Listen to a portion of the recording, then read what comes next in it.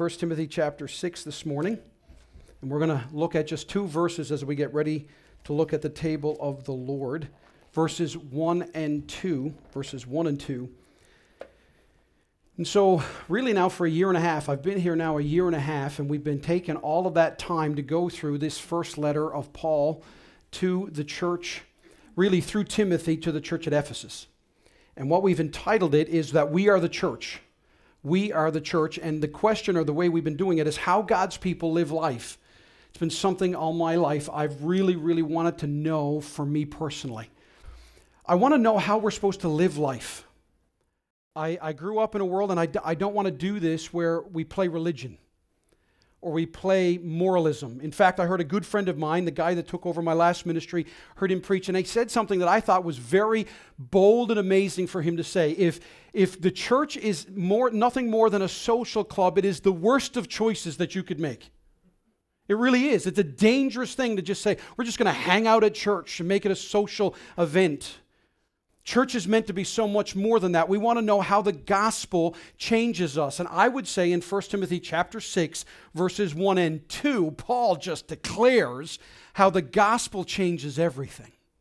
The gospel changes everything, so that church is not religion, it's not moralism, it's not even deism, all right? A lot of people in the world today will say, I believe in God, but then when you talk to them, their version of God is actually slightly probably less than themselves, because they're actually God, and the God they've created has to bow down to them.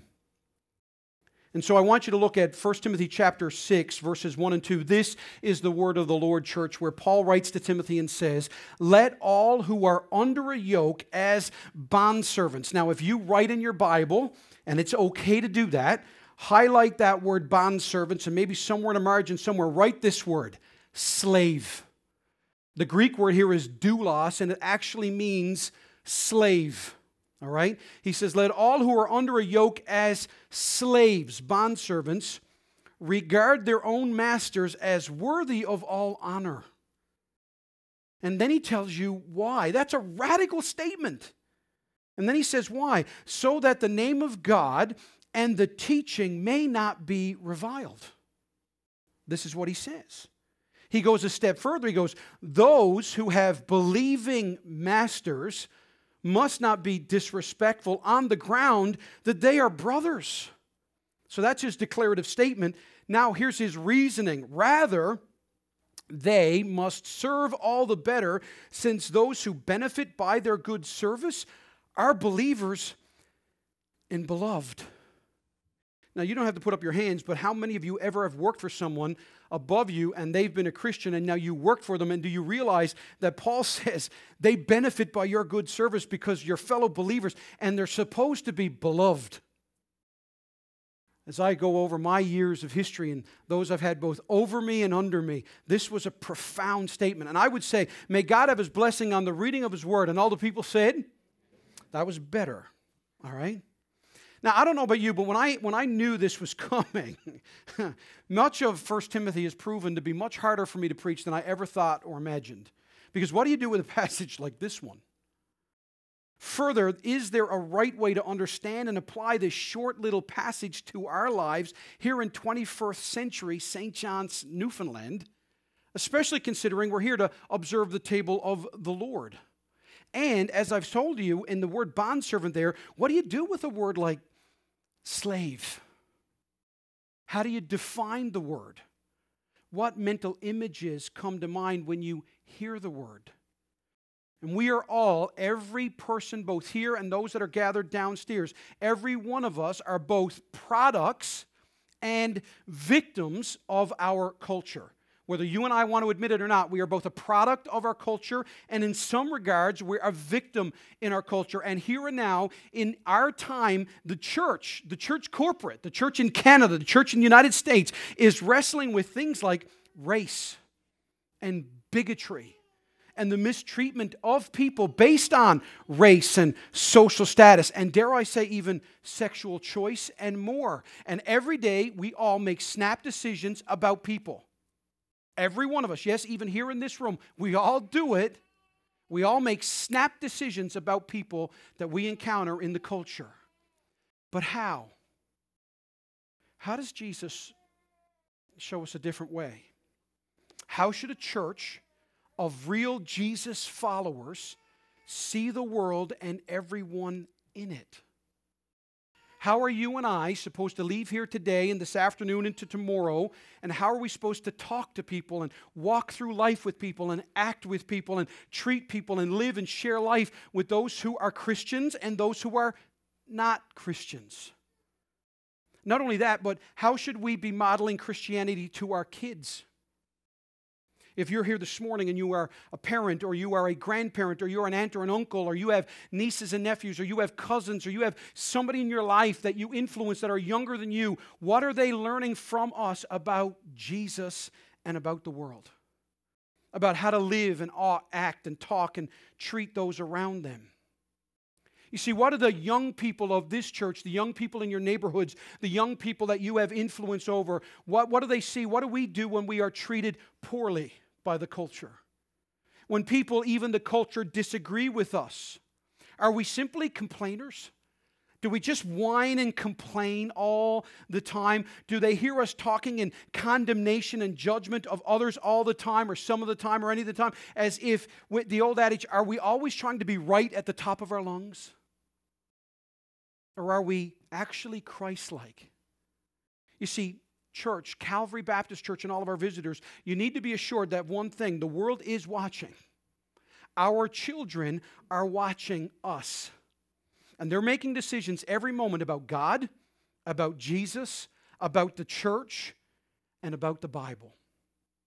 And in this passage in 1 Timothy chapter 6, verses 1 and 2, we not only learn about ourselves and about Jesus and the gospel, but I believe more importantly and most importantly, we learn from the example of Christ, get ready for this, the power of the gospel and the hope of the gospel. And let me invite every one of you here, if you'll take the time this morning to get ready for this table and embrace this teaching and to believe in it and to trust in it and to live by it, that today, not only will this table, not only will this service, not only will your life and my life and the lives of everyone around us, your family, be deepened and given hope and given purpose and be given resolve like never before.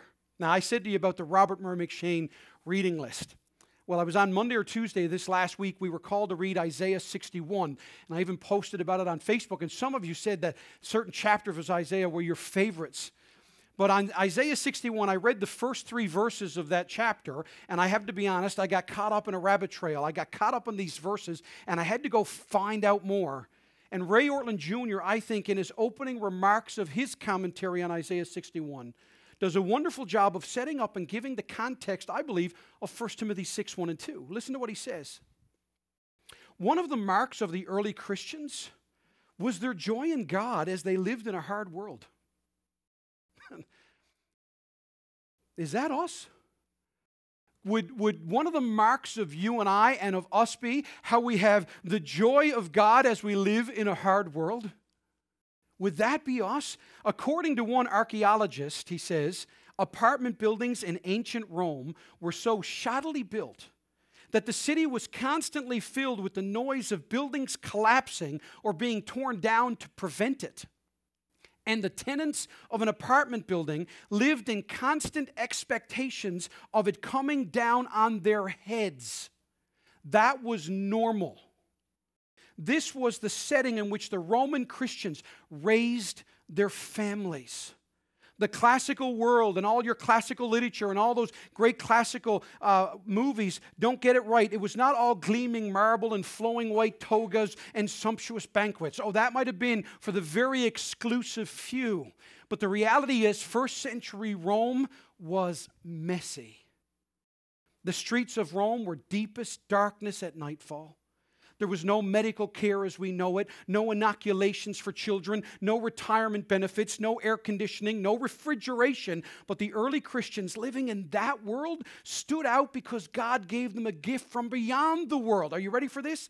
Ortlund Jr. says, overflowing acceptance through the cross. God's presence in their hearts practical wisdom for daily life, and endless enjoyment of Him in heaven. Isn't that enough to make people happy?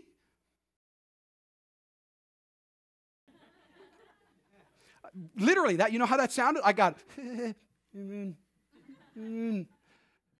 see what I'm talking about? Where's the joy of the Lord, even in a hard place? They thought so. He says, just telling people to be happy won't work. Ta-da!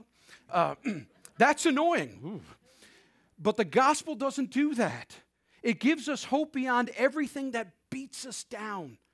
The Apostle Paul, are you ready for this? He called it joy inexpressible and filled with glory in 1 Peter 1:8. That is Christ's gift to the world today. His mission is to bring good news to the poor, to bind up the brokenhearted, to proclaim liberty to the captives, and to comfort all who mourn, and anoint them with gladness, so that the Lord may be glorified, and He has made us partners with Him in that mission. That's your mission and mine. It is to go and tell people Jesus lived so that you and I can live. That's the message. And in 1 Timothy 6, in 2 verses, Paul is dealing with, actually, a group of Christians on a subject matter that everybody knows about and almost nobody talks about. Are you ready? The number one sin of the world since the beginning. Pride. Pride.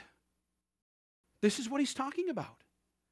Pride is the sin that has been the downfall of creation. Pride. Whether it be Satan, who is personified in Isaiah 14, who was called Lucifer, the morning star, and he looked at himself and saw how beautiful he was, and he said, I will be like God. And that was his downfall. Or Adam and Eve, who for pride's sake were both tricked and willfully chose to put their wants and desires for knowledge above God's ways. And if you think about it, church, what happened in both cases? Now think this through. Lucifer, the archangel, who was beautiful and powerful, was created to serve God and worship God and adore God and to do God's will. In some ways, you might say that Lucifer was a slave to God. Adam and Eve, created in the image of God, walked in the coolness of the day with God, yet God gave them instructions. God was an authority over them. They were given commands and purposes and goals. They too were slaves to God. But when they both chose pride over trust, when they chose pride over, or so-called freedom of their will to the will of God, where and to what did it lead? It wasn't to freedom. It wasn't even to joy. It certainly wasn't to living happily ever after. No, it actually only led to slavery of another kind. They became slaves to themselves, slaves to sin. And for Adam and Eve, they became slaves even to Satan, and ultimately slaves to death. You see, this is what Paul means in Romans chapter 16, starting in verse 15. This is a verse that if you've been around church, you probably know, but let me give you the context of the verse that so often we rip out and flick out like a marble. Make sure you get everything. In verse 15 of Romans 6, Paul says, what then? Are we to sin because we are not under law, but under grace? So in other words, if Jesus is all that, are we supposed to just sin now whichever way we want because that explains or explodes more of grace? And he says, by no means. The old King James says, God forbid. He says, do you not know that if you present yourselves to anyone as obedient slaves, you are slaves of the one whom you obey? Either of sin, which leads to death, or of obedience, which leads to righteousness. No, but thanks be to God. What's he giving thanks be? That you who were once slaves of sin have become obedient from the heart to the standard of teaching to which you were committed. And notice, having been set free from sin, have become slaves of righteousness. Now, Paul says, look, I'm speaking in human terms. Because of your natural limitations. It's hard to wrap our minds around these things. But he says, but just as you once presented your members as slaves to impurity and to lawlessness leading to more lawlessness, just look around your world. If you want to see a group of people going from bad to worse and from worse to worser in Newfoundlandese, all right? But he says, so now present your members as slaves to righteousness, leading to sanctification. For when you were slaves of sin, you were free in regard to righteousness. But what fruit were you getting at that time from the things of which you are now ashamed? For the end of these things is death. But now that you have been set free from sin and have become slaves of God, the fruit you get leads to sanctification and its end, eternal life. Now here's the context of this verse. For the wages of sin is death, but the free gift of God is eternal life. Notice, in Christ Jesus our Lord. This is what you and I get. So again, I want to ask us this question. If you are a Christian, and you're here this morning and say, Pastor Steve, I'm a Christian, and I know what it means to be a Christian, then if you want to write this down and spend some time this week answering this question, then if you're a Christian and you know what it means to be a Christian, then how has your life changed since you've met Jesus? How has your life changed? How does knowing Jesus make a difference in the way you and I see life and see people and who we are living for? You see, again, to whom do we owe our allegiance and our trust? The psalmist said in Psalm 121, right? I lift my eyes to the hills. From where does my help come? My help comes from the Lord who made heaven and earth. I mean, really, when life is really throwing you a curveball, where does your help come from? Or maybe for this audience, when life is good, where does your help come from? When you've got money in the bank and a job and you've got a car and a house and maybe a girlfriend or boyfriend or a spouse or friends or whatever, do you then say, you know what, God, you're like that fire hydrant hose that's in the hospital, break glass in case of emergency? Or is Jesus a part of who you are every day? I look to the hills from whence comes my help. My help comes from the Lord. You see, a Christian embraces the call to be a slave to Christ. Why? Well, we've just answered it. God created us. He sent His Son to save us. Now, listen to another famous verse, John 3:16. Here's another. Whenever you quote 3:16, please do yourselves a favor and go to 17 and 18 as well. For God so loved the world. Amen? Everybody knows that part. That He gave us His only Son, that whoever believes in Him should not perish but have everlasting life. But did you know that John tells us, here's the mission. Jesus tells Nicodemus the mission. For God did not send His Son into the world to condemn the world. That's not why Jesus was sent, but in order that the world might be saved through Him. That's why Jesus was sent.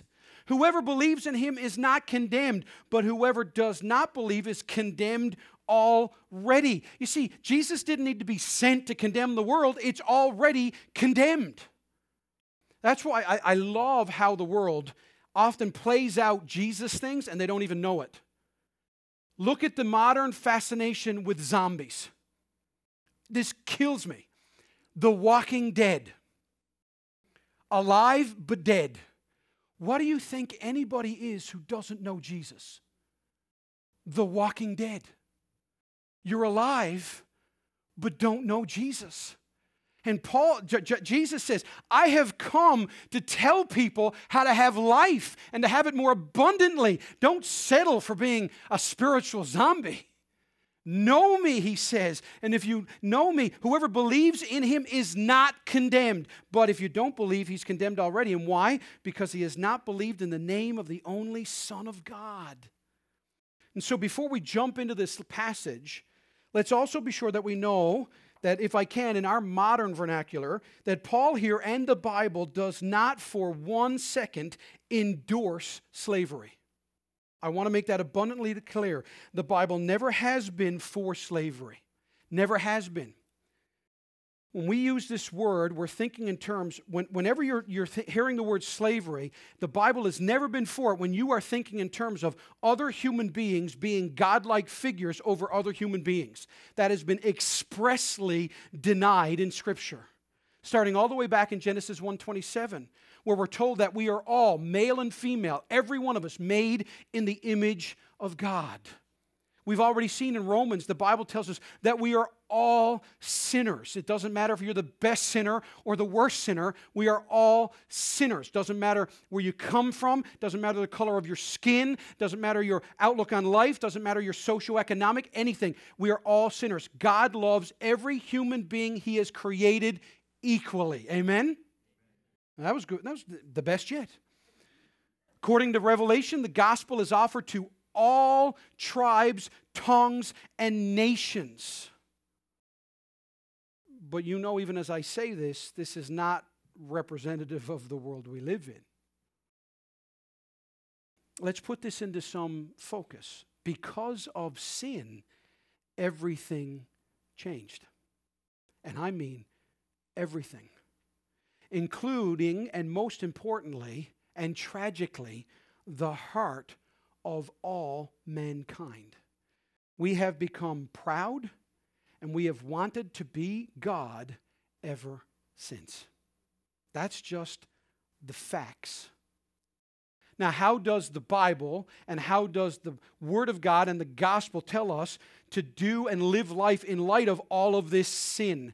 In the Old Testament, the Hebrew nation was to see slavery in terms of servanthood. It was a means to provide for the poor and destitute. Look up, if you want to, write down Leviticus chapter 25, 35 to 43. Moses tells this to the nation of Israel. If your brother becomes poor and cannot maintain himself with you, you shall support him as though he were a stranger and a sojourner, and he shall live with you. Take no interest from him or profit, but fear your God, that your brother may live beside you. You shall not lend him your money at interest, nor give him your food for profit. I am the Lord your God, who brought you out of the land of Egypt to give you the land of Canaan and be your God. If your brother becomes poor beside you and sells himself to you, you shall not make him serve as a slave. He shall be with you as a hired worker and as a sojourner. He shall serve with you until the year of Jubilee, which was every seventh year, and then every 7 sevens, there was a special ceremony by which God freed everybody in the nation. Then he shall go out from you, he and his children with him, and go back to his own clan and return to the possession of his fathers. And here's why. For they are my servants, whom I brought out of the land of Egypt, and they shall not be sold as slaves. You shall not rule over him ruthlessly, but shall fear your God. Now, that's the Old Testament. If you fast forward into the New Testament, there was Roman slavery. Now, how do we look at Roman slavery, which is what is being talked about in 1 Timothy chapter 6, verses 1 and 2. Now, I'm not going to sugarcoat it. In the first century Rome, slavery had some of its bad points. In some cases, slaves were considered property, and even Aristotle talked about them as tools, as if they were inanimate objects or non-human. But it's not the form of slavery we likely see in our minds. Up until in the first century, commentators and historians tell us anywhere from a fifth to up to half of the nation were slaves in first century Rome. Probably and likely because of slave rebellion. Those of you that have watched that movie Spartacus and others in the early before Christ was born, in leading up to that 100 years leading up to that, there was all kinds of slave rebellions. And I might add, the birth of the church. And slavery was changing rapidly. A slave could be just about anything in first century life. In fact, many preferred it to freedom because you could make a much better living. Byron Chappell tells us, we also must understand that being a slave did not indicate one's social status in the first century. Slaves were regularly accorded the social status of their owners. From outward appearance, it was unusually impossible to distinguish a slave from free persons. Slavery was often preferred. A slave could be a custodian, a merchant, a CEO, and even a government official.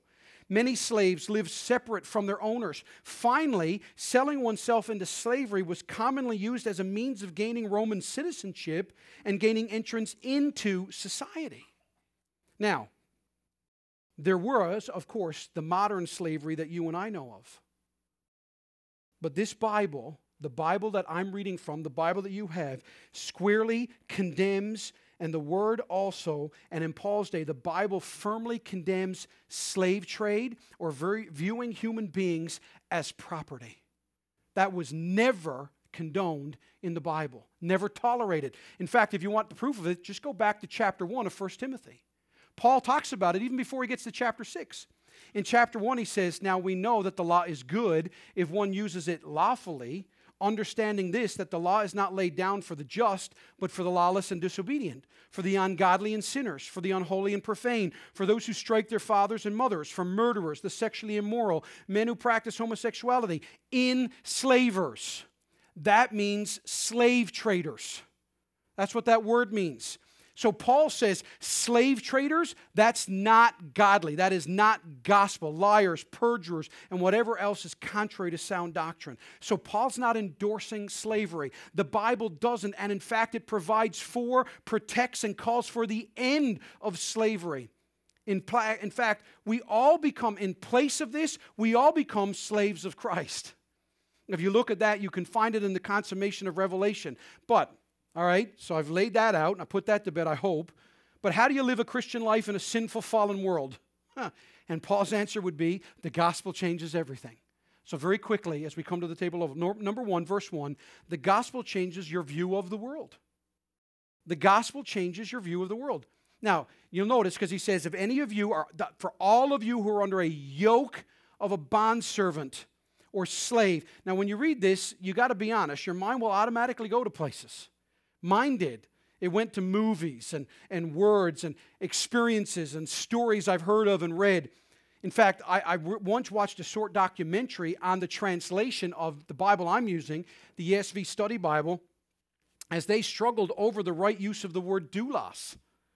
And because of it, there was a group of American translators and a group of English translators.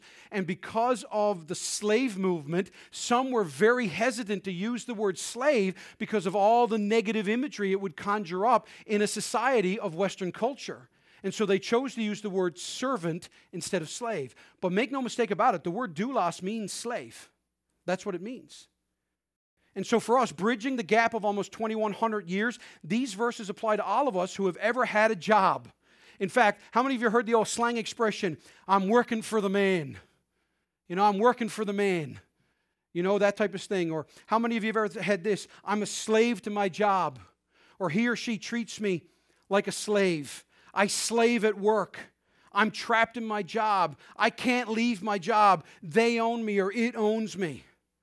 Plus, I don't know about you, but I can personally relate hardcore to what Paul's talking about here, because notice in our passage it says, if you are under a yoke as bondservants. Now, again, you don't have to speak out loud here. Well, actually, you don't speak out loud very well anyway. But, you know, have you ever felt the burden of working for someone who is not a Christian and you've just felt the weight of work? Have you ever felt that? Have you ever felt that word? Try to live out your Christian life if your boss hates God, hates church, hates Christians, hates religion, or all of the above.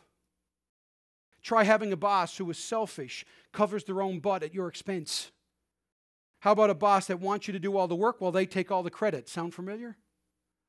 How about a boss that shows favoritism, is demanding, is critical, and a complainer? Someone who loves to tell you what you've done wrong but hates to give you a compliment. Have you ever had an Eeyore for a boss? I've had all of the above. Not to mention the morality or lack thereof. What about the language at work sometimes, the off-color jokes? What about the situation ethics of honesty or quitting time or reporting? I've had bosses who are cheating on their wives. I've had a boss who was stealing and dishonest. I've had a boss who was practicing homosexuality. I have a boss who was an alcoholic. I had a boss who was a drug addict. I've had multiple bosses who have had anger issues. But let me ask you this. Ever worked for someone or had a friendship with someone, no matter how hard you tried, you just felt you never did enough?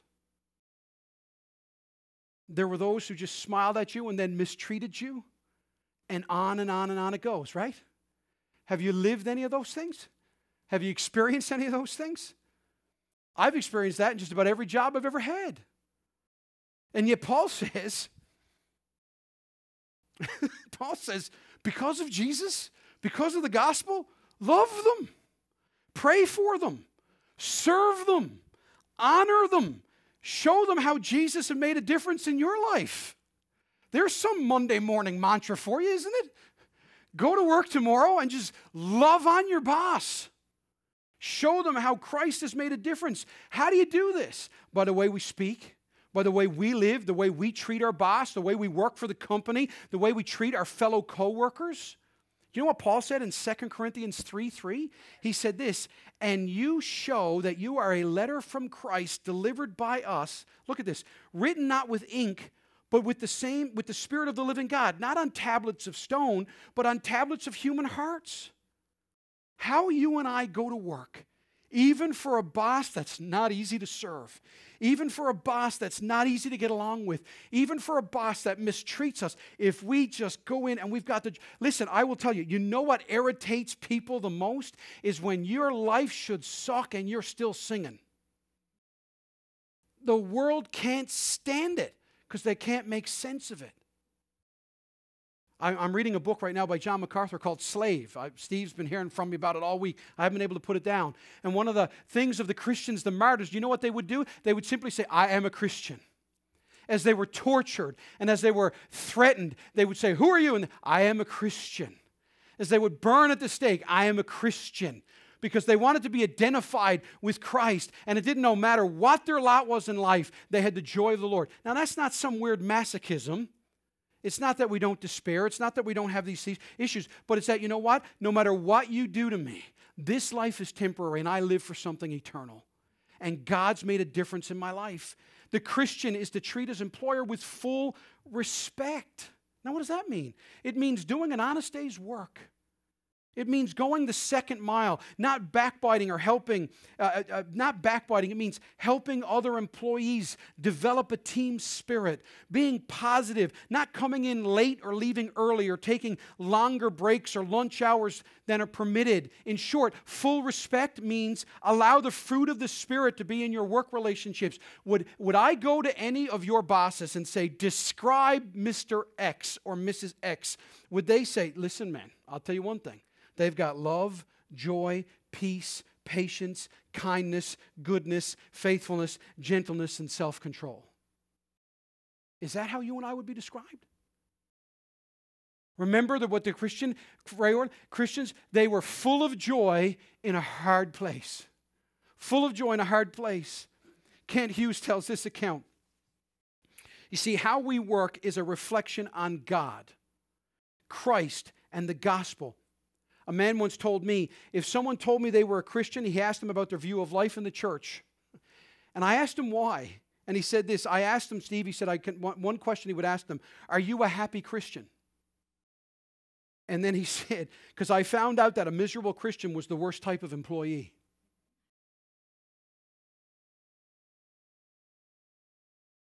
Kent Hughes says, I once had an employer tell me that he had become skeptical about Christians because of his experience with two theological students who seemed to be always standing around talking about God during work hours. But what really did it in was when the boss observed one of them going into the restroom for 20 minutes, and when the employee emerged, he heard him whisper to his fellow student, I just had the most wonderful time. I read 3 chapters of the Gospel of John. Now, this is why I'm telling you the story, because I love this line. 3 chapters of John, in the John, on the boss's time. Pleases neither God nor man. You're on the boss's time. Colossians 3:22 says, bondservants, it's another word again, obey in everything those who are your earthly masters. Now notice this, not by way of eye service as people pleasers, but with sincerity of heart, fearing the Lord. Whatever you do, work heartily as for the Lord and not for men, knowing that from the Lord you will receive the inheritance as your reward. You are serving the Lord Christ. Paul reminds Titus of this. And so, not only does the gospel change your view of the world, but the gospel changes your view of what's important. The gospel changes your view of what's important. Notice the second half of verse 1. Why? Why would you and I allow someone who isn't saved, doesn't believe in Jesus, even is actually against Jesus, to be honored, loved, and served well, no matter how they treat you? Why would you do that? Paul says, so that the name of God and the teaching may not be reviled. This is what Philippians 1:21 really means. For me to live is Christ, and to die is gain. But you know what? Few of us are going to have to die for gain. But what about for me to live as Christ and to lose a promotion is gain? Or for me to live as Christ and to not be popular at work is gain? Or for me to live as Christ and not always demand things. I remember my father worked this. Now, I know I'm treading in maybe some dangers here. My father worked for the phone company for years before he ever became a pastor. And the phone company here in Newfoundland went on strike for 9 months. And my dad did not believe that it was his Christian duty to go and strike against his company. And so he went to the union and he told them about his belief, and he went to his bosses and he offered, and they said, listen, Wayne, if you cross the picket line, you're dead. You are dead to everybody. And Dad said, guys, listen, I love everybody. I respect everybody. You can keep all of my strike pay. You can keep everything. I will give it all to those that do everything. He did everything he could. And at the end of it, the management told him not to come in, but my father would not go walk the picket line. And I will tell you, he was unpopular for a while. But mom and dad would make dinners and stuff like that and bring it down to the picket line and serve those that strike. And then he would go and he would talk to the managers and he would call in and he'd check on them and tell them that he was praying for them. And through 9 months, we lost everything. And by the way, ate at Ponderosa so much, I'm sick of it. Because God took care of us. And when the strike was over, how many people went to my dad and said, Wayne, I don't like what you did, but I respect how you stood for Jesus, and you're okay in my books. Now, Dad risked a lot of stuff. He was called a lot of names, but he decided to stand for Jesus. He decided to stand for Jesus. That the word of God not be reviled, and the name of God would be glorified. Listen, when you and I act as slaves for Christ, when we have an immediate impact on those around us. And I need you to understand that the greater purpose that Paul is pointing out for all of us to see is that Christianity's chief end is not social reform, but rather personal redemption. We are not called to change the culture through social reform. We're called to overwhelm the culture with redemption. Matthew chapter 16, verse 24, when Jesus told his disciples, if anyone would come after me, let him deny himself, take up his cross, and follow me. For whoever would save his life will lose it, but whoever loses his life for my sake will find it. Now here's the question. What will it profit a man if he gains the whole world and forfeits his soul? Or what shall a man give in return for a soul? So folks, listen, we live in a world, now we live in a democracy where we can take a stand for things and we should tell people what our belief systems are and all these types of things. But listen, if we get the Canadian government to reverse its view on abortion, that would be wonderful. But it doesn't save people.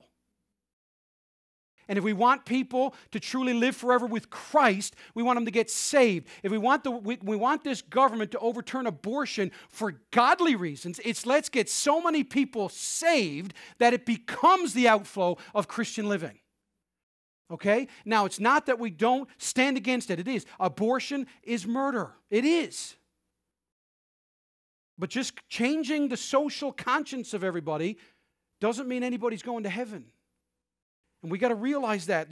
If you want to know how this church and how when the people that you and I admire and the people that did great things in the Reformation and all of these things, and William Wilberforce and all these people that did, it wasn't because they just became great social gurus. It's because they lived out the gospel in every way of their lives. You and I are called to live and work in this world, in this culture, being as obedient as we can be, and in so doing, be soft and approachable and honest, having integrity and honor towards God and others.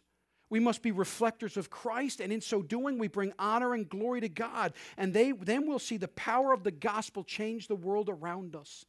Thirdly, the gospel changes your view of other Christians. And I think this should be obvious, isn't it? But see, Paul is dealing with what would be a growing new relationship. This had never happened before in the history of the church. You had slaves who were getting saved, and their masters were getting saved. Now what do? Now what do? Remember in Acts chapter 16, the Philippian jailer? He's about to take his own life, and he says, Sirs, what must I do to be saved? And Paul and Silas say to him, and they spoke the word of the Lord to him, and said, Believe on the Lord Jesus Christ, and you will be saved. And he took them the same hour of the night and washed their wounds, and he was baptized at once, he and all his family. Then he brought them up into his house and set food before them, and he rejoiced along with his entire household that he had believed in God. You know what that means? His entire household likely means, again, servants and everybody. All believed in Jesus. Now all of a sudden, they're all Christians. The Philippian jailer went to work that day a complete pagan. The next day, a believer in Jesus, along with all of his house. How did that affect everything? What was the conversation like with the Philippian jailer and the prisoners on Tuesday? When Paul and Silas are singing, there's an earthquake, everybody stays, only Paul and Silas leave, all the other prisoners are still prisoners, and he comes back the next day. Did he lead them all in prayer meeting? Who knows? But it affected everything. Now, what you need to understand, in 1 Corinthians 7, we get another bit of an insight, because some Christians thought that now that they were Christians, that meant they could take marriage and throw it out the window. And so they thought, well, now I'm a Christian, so I don't need to be married. And marriage is and Paul says, no. He says, now that you're all Christians, everything's changed. The gospel makes it even more radical, because now you're brothers and sisters in Christ. Now you're family. You're not just strangers. You're not just co-workers. Now you're family. Christians who work for Christians should best display the gospel ever.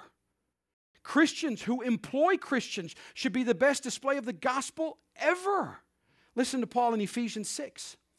Bondservants, there's that word again for slaves, obey your earthly masters with fear and trembling, with a sincere heart as you would Christ, not by the way of eye service as people pleasers. In other words, don't be sucking up, don't be doing that stuff, but as bondservants of Christ, doing the will of God from the heart, rendering service with a good will as to the Lord and not to men. Why? Knowing that whatever good anyone does, this he'll receive back from the Lord, whether he is a bondservant or free. Now notice this, masters, do the same to them and stop your threatening, knowing that he who is both their master and yours is in heaven, and that there is no partiality with them.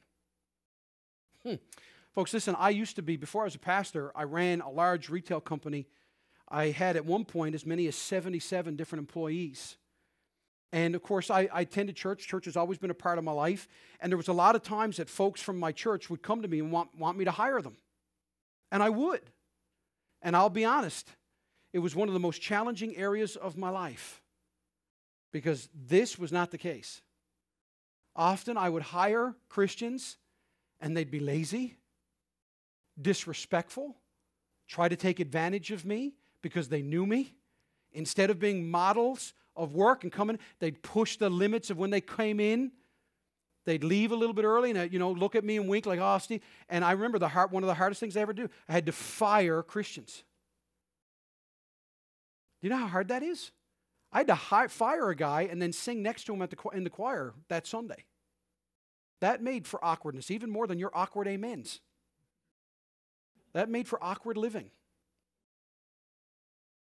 Christians should treat other Christians as family, with love, respect, going even further. And now number 4, the gospel changes your view of what's eternal. Paul finishes in verse 2, and notice what he says. Rather, they must serve all the better. Why? Since those who benefit by their good service are believers and beloved.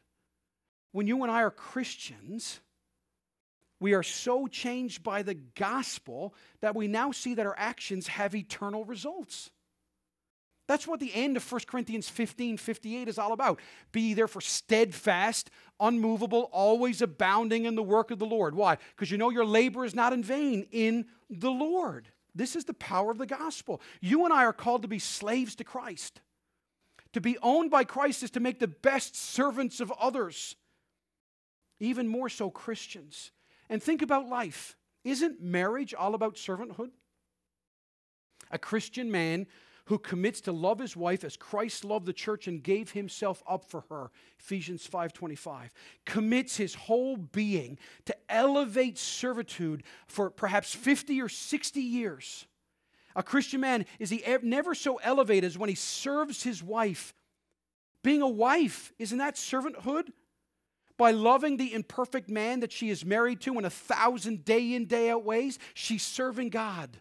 Isn't family servanthood? Parenting is sacrifice personified, isn't it? It means giving all you have in order to see your children grow into spiritual maturity. It's giving and giving and giving, just like God our Father gives. Isn't growing up, kids, servanthood? Obeying one's parents and lovingly trying to please them? Even when you honestly believe that you know more than they do? Because you've lived all of 18 years? Isn't the workplace servanthood? Being an employee is servanthood. Giving the best hours of your day to an educational or corporate enterprise or government or business. Being an employer, rightly understood, is servanthood too. You serve those under you with a heart for their success. They're not tools. They're human beings made in the image of God, and you've been entrusted to do everything for them. True servanthood is Christ-centered. It leads us to Christ and makes us like Christ. Now, as we come to the table of the Lord, and if you have a Bible, go to Philippians chapter 2. And as we come to the table of the Lord, let's see if this now has a new set of meanings for you. Paul says in Philippians chapter 2, in verse 5, have this mind among yourselves. Have this mind. Where's your mind? What kind of mindset do you have when it comes to your spouse, your family, your children, your extended family, your employees, your employer, your neighborhood, your co-workers? Have this mind among yourselves, which is yours in Christ Jesus. So here's the mind of Christ, who, though he was in the form of God, did not count equality with God a thing to be grasped. But he emptied himself, notice this, by taking the form of a servant. That word servant is doulos. Again, if you want, by taking the form of a slave. He became his own creation. The Creator became his own creation. Being born in the likeness of men and being found in human form, he humbled himself by becoming obedient to the point of death, even death on a cross, because that was the will of the Father. And when you allow yourself to be a slave to God, when you say, Lord, you take me, is there a better master? Is there anyone that would provide for you more, love you more, sacrifice for you more, care for you more, have your best interest at heart more? Nobody. Because he says, look, therefore God has highly exalted him and bestowed on him the name that is above every name, that at the name of Jesus every knee should bow in heaven and on earth and under the earth, and every tongue confess that Jesus Christ is Lord, to the glory of the Father. When you humble yourself and you say, Lord, I'll be your slave, do you know what your master will do? He will exalt you. Humble yourself before the Lord and he will lift you up. Every human being that has ever tried to lift himself up only ends up in ruin. But when you look to Jesus, the author and finisher of your faith, you'll be able to say, I am a Christian. And it'll mean something. I hope and pray that tomorrow when you go to work, it means something to be a Christian. The way you talk, the way you act, the way you treat people. Go in early. Have the joy of the Lord inexpressible. Work hard. And know that everything you do for your King counts for eternity. Not one thing you do for Christ, not one will be missed. And know the joy of being lifted up by God the Father. Let's close in prayer. Father God, I thank you for this opportunity to proclaim your word as we now come to the table of the Lord. And I pray if anyone is here this morning and they know about you, they know of you, but they don't know you, oh God, that you would make yourself known. Lord, as we now come to the table of the Lord, may we not play religion. May we not act like we've got it all together. But Lord, we'd say that we want to be slaves of Christ. And the gospel has changed us. It changes the way we treat our spouse, the way we treat our mom and dad, the way we treat our brothers and sisters, our aunts or uncles, our nieces, our nephews. It changes the way we treat our neighbors. It changes the way we treat our boss or our manager or our supervisor. It changes the way we lead. It changes the way we spend our money. It changes the way we see the guy who cuts us off on the highway. It changes the way we see each other here when we fail each other. Lord, are we loving each other like we were just commanded in 1 Timothy 6, 1 and 2? Lord, as we come to this table, may we now find hope, conviction, confession, assurance, redemption, instruction, even discipline and rebuke, because it's safe to come before God when He's our Father. And I pray all these things in Jesus' name, and all God's people said,